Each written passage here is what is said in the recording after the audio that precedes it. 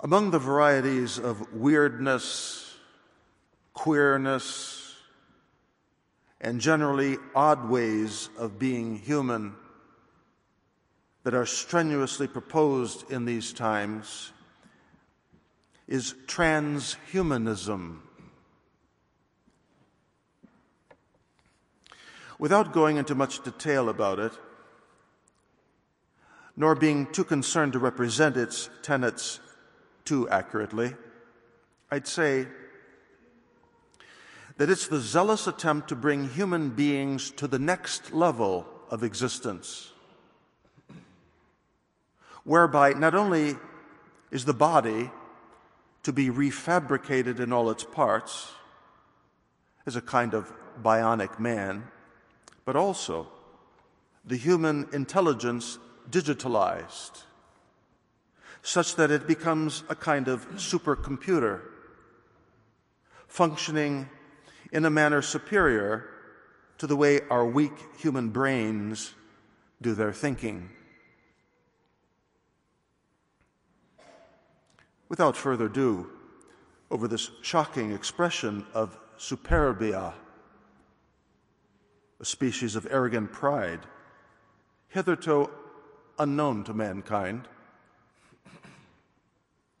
I wish, in high relief, to make a reference to today's Gospel on Septuagesima Sunday, an invitation to think about our obligation to serve God in a manner befitting our divinely intended purpose in having been created.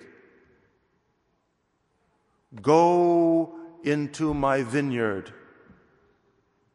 commands the pater familias, or master, head of the household.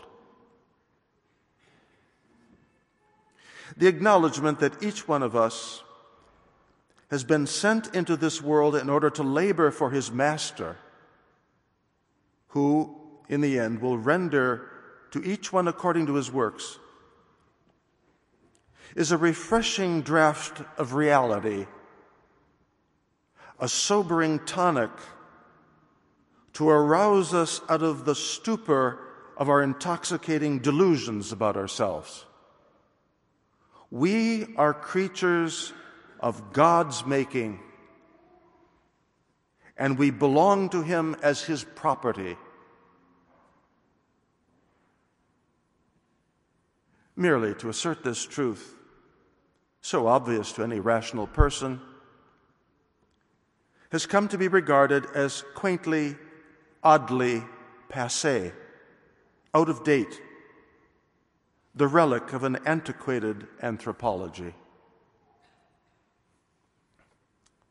Without further comment on the wild fantasies everywhere being proposed for our acceptance in this mad world, I want to bring us back to the simple and fundamental truths of our existence as creatures of God who have been given a mandate from our Maker to go into the vineyard, to do a particular work in this world in fulfillment of His divine will. That we are His creatures, we hear from Isaiah, "You, O Lord, are our Father. We are the clay, and you are the potter. We are the work of your hands." An echo of which is found in Ephesians. We are His handiwork, created in Christ to lead the life of good deeds. That we have a God-mandated work to do in this life is indicated by the gospel parable. Our Lord imposed on us the precept to serve Him. Go into my vineyard. It's a command that we must receive with submission, surely, but also with love. We are servants of a benevolent divine master, in whose service We must do whatever pleases him. This follows from our belonging to him entirely. He formed us in all our parts, body and soul. Therefore, we are his property, and we do not belong to ourselves. I'm reminded of this every Sunday in the morning office. Know that the Lord is God.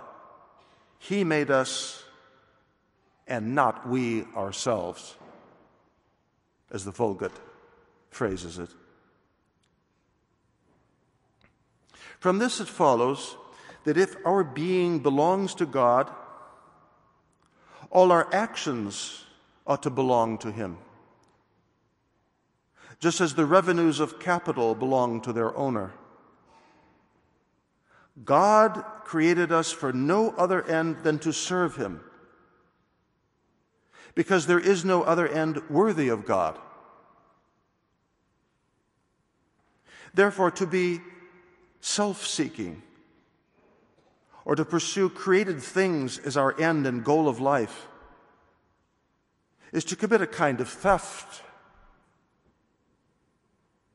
God ought to be on our minds in all our acts and in all our speech. Our feet ought to take us where he wills us to be.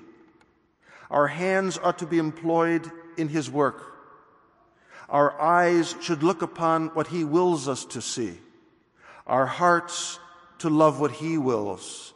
Our health, strength, our time ought to be put to use only as God wills them to be. Reminding ourselves that we are creatures of God helps to put our lives in the context of divine providence and makes us better accepting of our state and position in life. Therefore, whether we're in one condition or another, in suffering or in comfort, in wealth or in poverty, we have no right to complain. God is the master, and he can do as he pleases. And we ought always to find that what he has ordained for us is good. This kind of talk shames us when we would think of ourselves more than of God, when we would work more for ourselves than for him, when we would love ourselves more than we love God.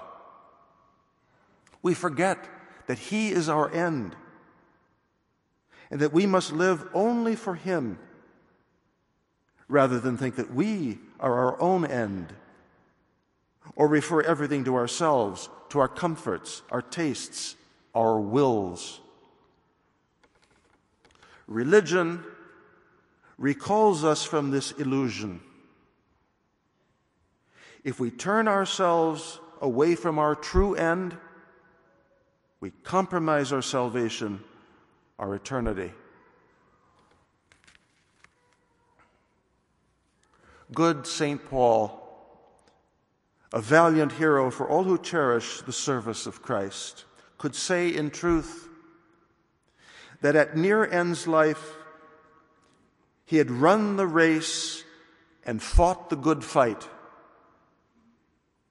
a hard-earned life's accomplishment, which, however, necessitated what he termed the punishment of his body to bring it into subjection.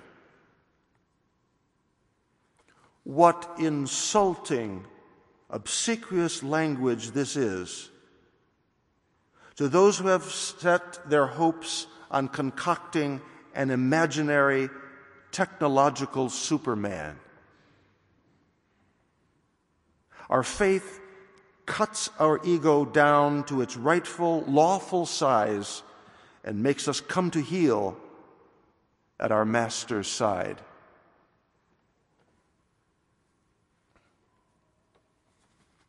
Lent is soon to begin. And we're given this preparatory period to form now some thought of what we might do in the holy season, a time to reassert our contingence, our dependence upon God, and to search for ways to make our lives more conducive towards His good pleasure.